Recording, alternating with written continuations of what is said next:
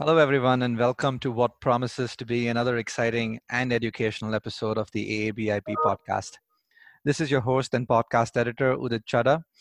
And on this podcast, it is my honor to introduce to all of you our new associate podcast editor, Abhinav Agrawal.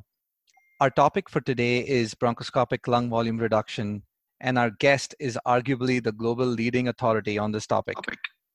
Dr. Gerard Kreiner is the chair and professor of thoracic medicine and surgery at Temple University. Dr. Kreiner, thank you so much for joining us. Happy to be here. Thanks for asking me. Before we get started, do you have any relevant conflicts of interest to disclose? I was the principal investigator for the pivotal trials for both Pulmonx, the Liberate study, as well as for Spiration Olympus with the Improve study. And I've received consulting and travel funds for both Olympus and Pulmonx for presentations and educational seminars. Perfect. Thank you so much. So, all right, with that, let's get started. Thank you, Udit, for the kind introduction, and welcome, Dr. Kreiner. So we're going to talk about bronchoscopic lung volume reduction today, and let me just start off with a brief introduction. Patient selection for lung volume reduction surgery, as we know, is limited due to a high postoperative, non-fatal pulmonary complications, and also a short-term mortality of 7.9% at the 90-day mark. This is particularly relevant in patients with a low FEV1 of less than 20% and homogeneous emphysema, or DLCO less than 20%. The surgical intervention is also largely limited, as we know, to being performed at centers of excellence in which the surgery could be performed, as in those that were part of the NET trial. Bronchoscopic lung volume reduction, or BLVR, first described in 2003, has now evolved to encompass various techniques aimed at causing targeted lobe collapse through endobronchial valves or coils, or by bypassing abnormal airways with stents, or inducing a targeted lobe destruction and remodeling through sealants or thermal vapor ablation. These techniques, unfortunately, have had a variable success and require larger and more robust studies before their widespread use can be recommended. Though we know that within the last 2 years, 2 endobronchial valves, the Zephyr endobronchial valve and the Spiration intrabronchial valve, have obtained FDA approval after multiple studies for BLVR. So Dr. Kreiner, I would want to start off by asking you, what patients should we be considering for bronchoscopic lung volume reduction using these endobronchial valves? Yeah, good, very good question. Overall, it's patients that have been maximized on optimal medical therapy and continue to be breathless and have emphysema as a major phenotype of their disease and have evidence of complete fissures or fissure assessment by physiologic technique with endoscopy, showing that they have no evidence of collateral ventilation. Those people that have those features could be considered for bronchoscopic lung volume reduction with an endobronchial valve. Some of the physiologic parameters that go along with that are patients that have really gold 3 to gold 4 severity of airflow obstruction with FEV1s between 15 to 45% of predicted and have residual volumes that are at least 150% of predicted and higher if patients have homogeneous disease. The only prospective randomized controlled trial that was done with bronchoscopic lung volume reduction using an endobronchial valve was the IMPACT trial. And those patients had a floor of entry criteria of an RV of 200% of predicted. One should know that in the pivotal trials itself, the mean residual volumes were 225% of predicted or greater in the Liberate study and more than 250% of predicted in the IMPACT study. So the degrees of hyperinflation in the trials themselves are usually higher, the mean data, compared to what was seen as far as entry criteria. Then 6-minute walk distance being in the swath of patients, 100 meters for a threshold up to 500 meters as a ceiling overall. Those are the general ranges of patients that are too sick or too well to be considered for an intervention, even though it's minimally invasive, and then not being active smokers for at least 4 months overall. And I think one of the things to consider overall when you consider any type of lung volume reduction procedure, whether it's surgery or bronchoscopic approach, regardless of method, is that this type of intervention does not significantly improve gas exchange. Overall, the mean improvements in PaO2 are about 2 to 3 torr, and a mean reductions in PCO2 or 2 to 3 torr. So these procedures should not be used to get patients off supplemental oxygen or decrease severe or moderately severe hypercapnia overall. So it's an adjunctive treatment in patients optimally medically treated to decrease significant air trapping that's due to emphysema. And in case of an endobronchial valve, these patients must have structurally intact or physiologically intact fissures to work correctly. Thank you so much for summarizing that so well. We know that for patients who have a fissure completeness score of 80 to 95%, intraprocedural confirmation of the absence of collateral ventilation can be done using Chartis. Dr. Kreiner, what do you do for those patients who have a fissure completeness score of less than 80%? And a second part to that question is, what about those patients who have a fissure completeness score using this modality of greater than 95%? Do you automatically select these patients for a valve placement? Yeah, great question. So overall, this becomes a very important sort of feature of selection for patients to consider for endobronchial valve treatment. And I think it's important to step back for a second and realize what we're looking at with CAT scans looking for structural integrity of the fissure versus physiologic intactness of the fissure by using the Chartis. So overall, with looking at the computer programs that are being generated, those are reports, but really the inspection of fissure completeness is done qualitatively. There's no automatic computational assessment of fissure integrity that occurs at this time. This is done by labs, by qualitative assessment overall, by the vendors that are subcontracted by the companies to look at fissure completeness. So your own eye or your thoracic radiologist's eye can help you to complement that. The physiologic intactness of the fissure by the Chartis is looking at flow across the fissure that you're looking at to treat the patient at the time of assessment. And they're really somewhat similar, but somewhat dissimilar in that one's structural integrity versus physiologic integrity. So you can really logically conclude from that, some patients may not have a fissure that's structurally intact, but could be physiologically intact, or vice versa, that could be present.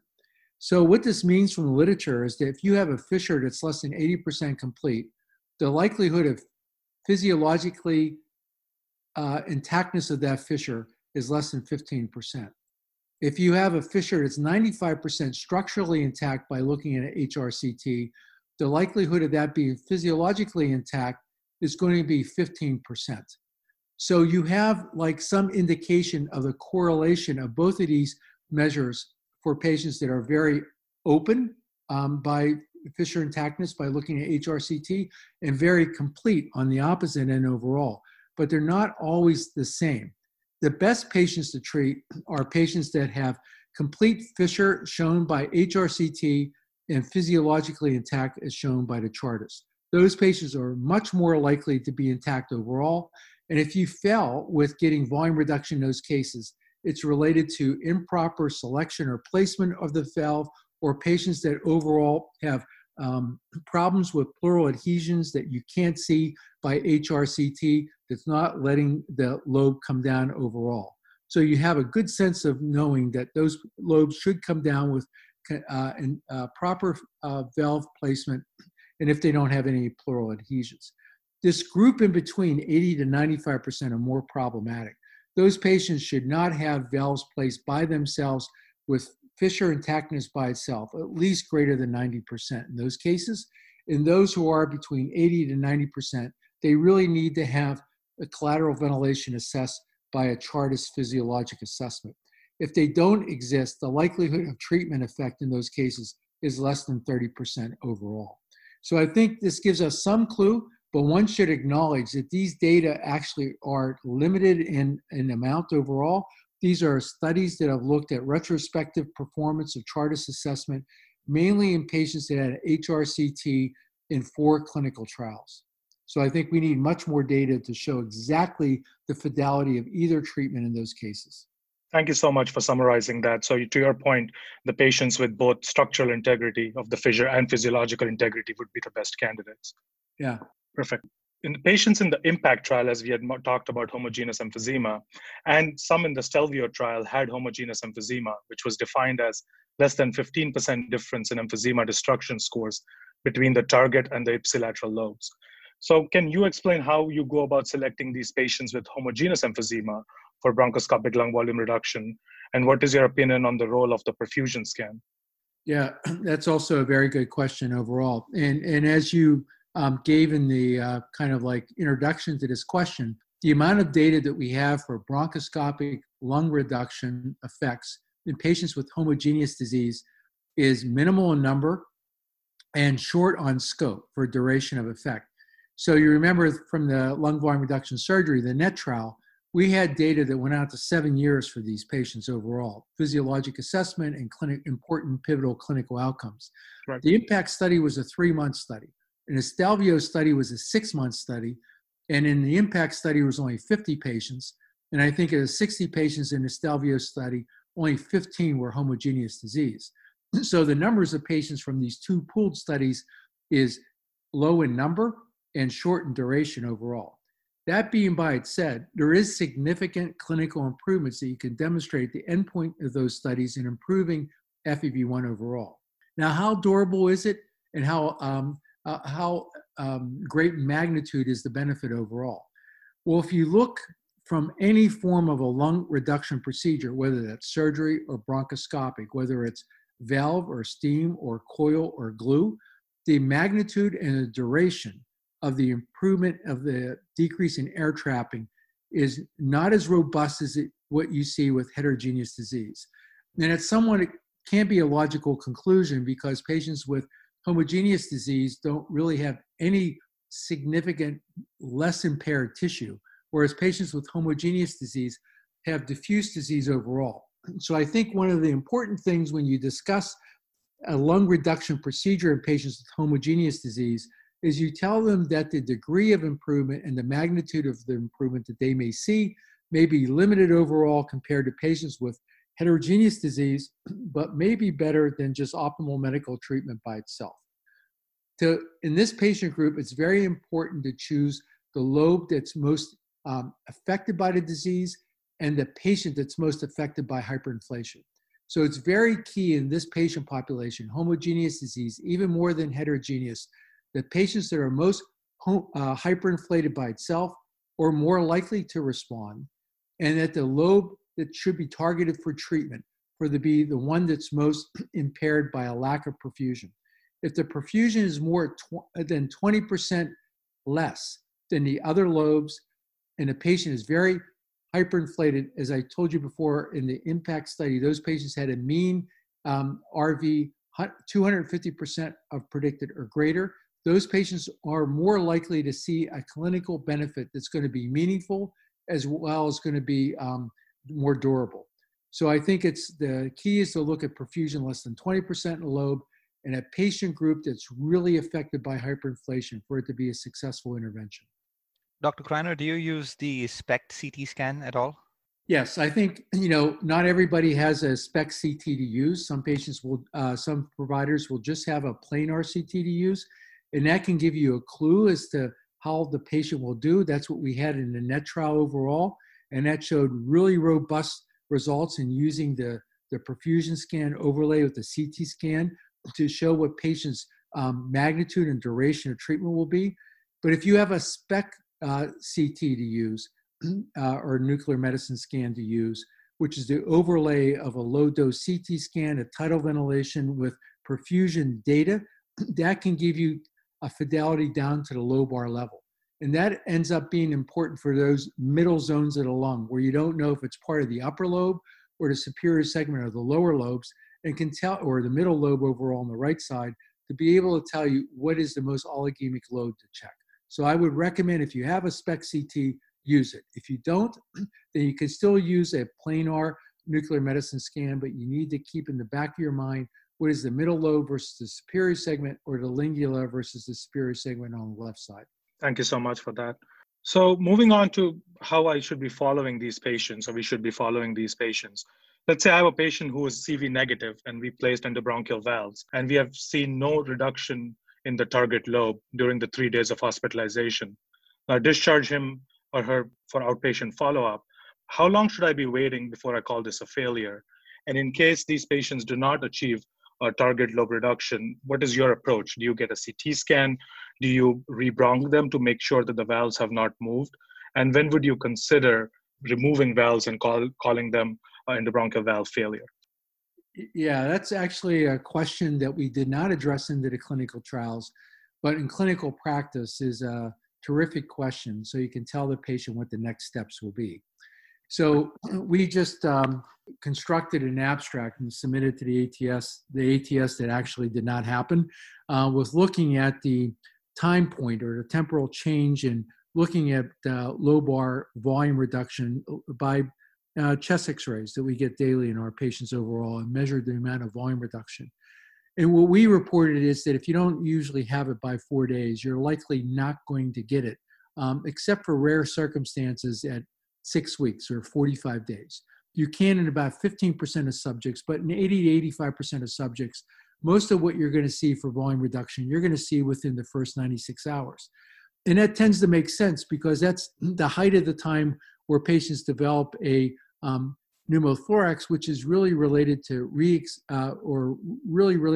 expansion above which the non-targeted ipsilateral lobe can handle in terms of volume shifts overall. So that tends to make physiologic sense overall. But in some cases, 15% of the cases, thereabouts, the valves will settle over time and you might get further lung reduction. So what we wait is day 45, or about 6 weeks after the valves are placed, so we can basically see how much targeted lobe reduction that they have. And if they don't have targeted lobe reduction, it's probably related to one of two factors. One is that the valves are not placed properly, or the valves may have shifted or moved over time. And also, if the patient has pleural adhesions that you didn't see before, like I mentioned, that even with proper valve placement.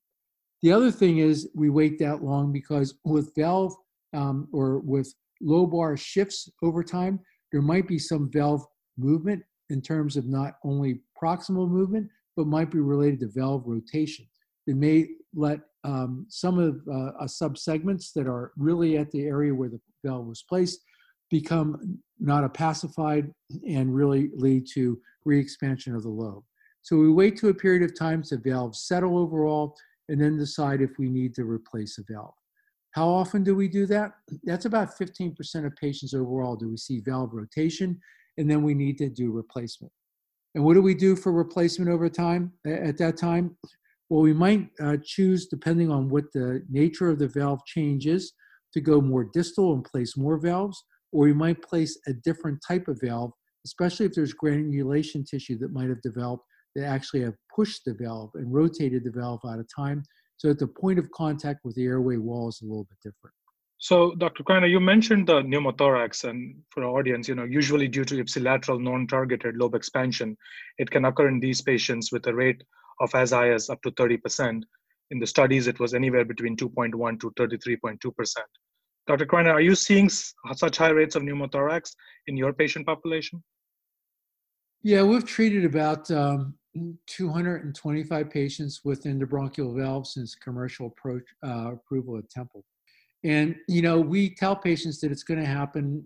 We give them about 1 in 3 patients is going to be the quote overall. And we'll see about 20 to 30% of our patient cohort. I think it's the last that we looked at it and analyzed it was about 26.6% of the patient population. And we'll see runs of where we'll see no pneumothorax. And in the last 4 patients I placed, I had 3 out of the 4 patients that developed a pneumothorax overall. So I think it's, in a specific patient overall, that's what one of the challenges is being able to predict for that individual patient what their risk of pneumothorax is. And I think the complication is it's really not well defined as yet. Is it related to the degree of volume shift? We tend to see that the patients that have greater success in volume reduction, that those patients have a greater likelihood of a pneumothorax developing in people with less volume change. So patients that have 1.7 liter reduction in residual volume, we see a greater risk of pneumothorax than those with a 700 to 800 ml of RV reduction overall.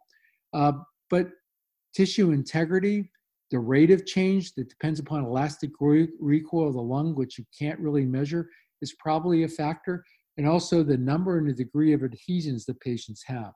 So, overall, it ends up being a range overall, but what we tell patients is that pneumothorax is a necessary consequence of effective treatment, and that we prepare every patient to develop a pneumothorax, and at every point in time, we have a patient that is in a location that's prepared to recognize and treat a pneumothorax. So we do imaging 4 times in the first day that we do a valve placement, and then daily thereafter. All the patients are followed with a chest tube cart that's based for needle decompression down to a pigtail that can be placed, or an open thoracotomy at the time of the procedure. And as we modify the protocol in the LIBERATE study, if a patient has more than 50% volume reduction estimated by chest x-ray within the first 24 hours, they get an HRCT to look for early findings of a pneumothorax overall that may be amenable to tube placement overall. So it's a high surveillance, a high threshold that we have for the detection of a pneumothorax and early treatment of that. Thank you so much. That is very helpful in terms of having an informed discussion with our patients and for patient safety. For most BLVR studies, the Zephyr endobronchial valves were used, but the aspiration intrbronchial valves were used in the IMPROVE, REACH, and the IBV trials. The aspiration valves have a size 5, 6, and 7, and 9 millimeter, while the Zephyr has a size 4 EBV, which covers the airway diameters from 4 to 7 millimeters, and a size 5.5 EBV, which covers the airway diameters from 5.5 to 8.5 millimeters, both in the regular and the shorter lengths, which is also known as the LP. So Dr. Kreiner, do you have a valve of preference between two? And I know this could be a leading question. And is there any specific characteristic of one valve versus the other that you personally like? Yeah, I appreciate the question. And, being a investigator in both studies overall, I know both products very well, and I feel very comfortable in using them for any patient overall. One of the important issues to try to answer this question is there any head-to-head studies that look at one valve versus the other one in terms of ease of or success of placement and patient outcomes? And the short answer to that is no, there is not overall, and I doubt that there will ever be, for the reason that there really is rarely any head-to-head comparisons of looking at commercially approved products, whether it's an inhaler or whether it's any type of device, including a valve. So I don't think we'll ever see that overall. That being said, you've outlined what the valve ranges are, but the airway walls also change. And if you go more distally, you can put a valve in any location that you want, because obviously the airway size will be smaller and will accommodate any valve dimension. The more difficult issue is, will the valve be optimally placed based on what the nature of the valve is? So that the Zephyr valve is one that fits best when it's placed on a carina, so there's not distal movement because there's not distal anchoring. And that serves best when you can actually see that distal carina and you could do a partial deployment and place that valve, and the valve isn't going to move any further. Compare that to the spiration valve, which has distal anchors overall, that you can place that. Now, one of the challenges is when you have more angulated valves where you can't see the distal carina. Where a spiration valve, since it has distal feet that can anchor the valve, you don't need to place it on the carina. However, it's more difficult to angulate the spiration valve system into an area where it's around the corner bend that you can't see overall, and it may not allow you to place the valve. There's some special techniques that you can use, such as breath hold, head rotation, do it at residual volume, pull the endotracheal tube back to get that degree of flexion that may allow you to accommodate. But with the Zephyr valve system, you actually have some J catheters that can allow you to make the bend and do the deployment. So as you can see from what I'm saying, there's pluses and minuses from both devices overall. That may be better in one circumstance than the other one, or when patients, like I mentioned before, have one valve placed that they have unoptimal placement that might be related to granulation tissue, then I treat the granulation tissue and I place the opposite valve mainly to see if that will mitigate against further granulation tissue development. But overall, I think that both valves could work in almost any circumstance, and there's some nuances that make one a better option than the other one, but really it's not ever been shown by any evidence-based medicine. I think one of the things these are two great products that have just been FDA approved. Both of them could have further modifications to improve their efficacy overall, and that 15 to 20% of patients that have rotation of valves or movement of valves to make sure that that's not the case and we get more durable effectiveness over time. So on that thought, do you have any experience or comments about what advantages some other non-valve-based technologies to achieve this lung volume reduction may provide? So all of the time that was spent talking so far has been on patients that can meet the criteria of no evidence of collateral ventilation, whether it's fissure integrity or a lack of collateral ventilation measured physiologically. That's 30% of the population. 70% of the population with patients with severe hyperinflation from emphysema we're not able to treat right now. But these other technologies that have been studied, none of them FDA approved in the United States, none of them undergoing current study in the United States could address this problem, such as use of lung coils, which are part of a phase 2 trial now being done in Europe right now, but not approved for use of clinically by the FDA in the US and not undergoing clinical trial in the US.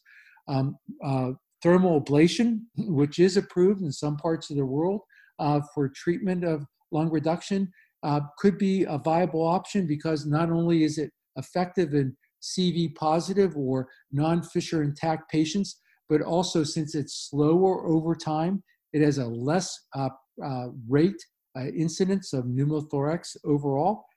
Same thing for biologic lung volume reduction. Its rate of pneumothorax is low, and a flowable technology may allow us to get those more difficult to angulate apical segments of either the upper lobe or the lower lobe. And both of them could be used to treat on a segmental, not a lobar fashion. So we could sculpt around the heterogeneity of emphysematous involvement at the lobar level, which we can't achieve with the endobronchial valve treatment. And then finally, I think one of the things that is done in Europe, but not so much in the United States, is using lung reduction to sculpt lobes at a lobar level. That's done by Walter Vader very well in Switzerland, but not many have adopted that technology outside the US. So I think there's a wide range of bronchoscopic technology that needs to be developed using the bronchoscope to address this issue of collateral ventilation patients that we haven't really tapped into yet. And we need to do a lot of work to push that to get that approved in the US and do the research that needs to be done. Thank you. I mean, I'm sure you'll be leading some of those trials. Do you envision any of them coming to the United States soon, or we still have a lot of work from that perspective? Well, we still have a lot of work. We're pushing pretty hard to get this done. We're looking for some of the trials to be done in the US, at least as an early study overall, because of the high unmet need that occurs. And some of these options, as you well know, really patients with diffuse disease who have collateral or heterogeneous disease, who are collateral ventilation positive, who aren't candidates for lung transplantation, is really an extreme unmet need at this time. Thank you so much. This has been great, and I'm sure this will be very helpful for our listeners and as informative as it has been for us. Any closing comments, Dr. Kreiner?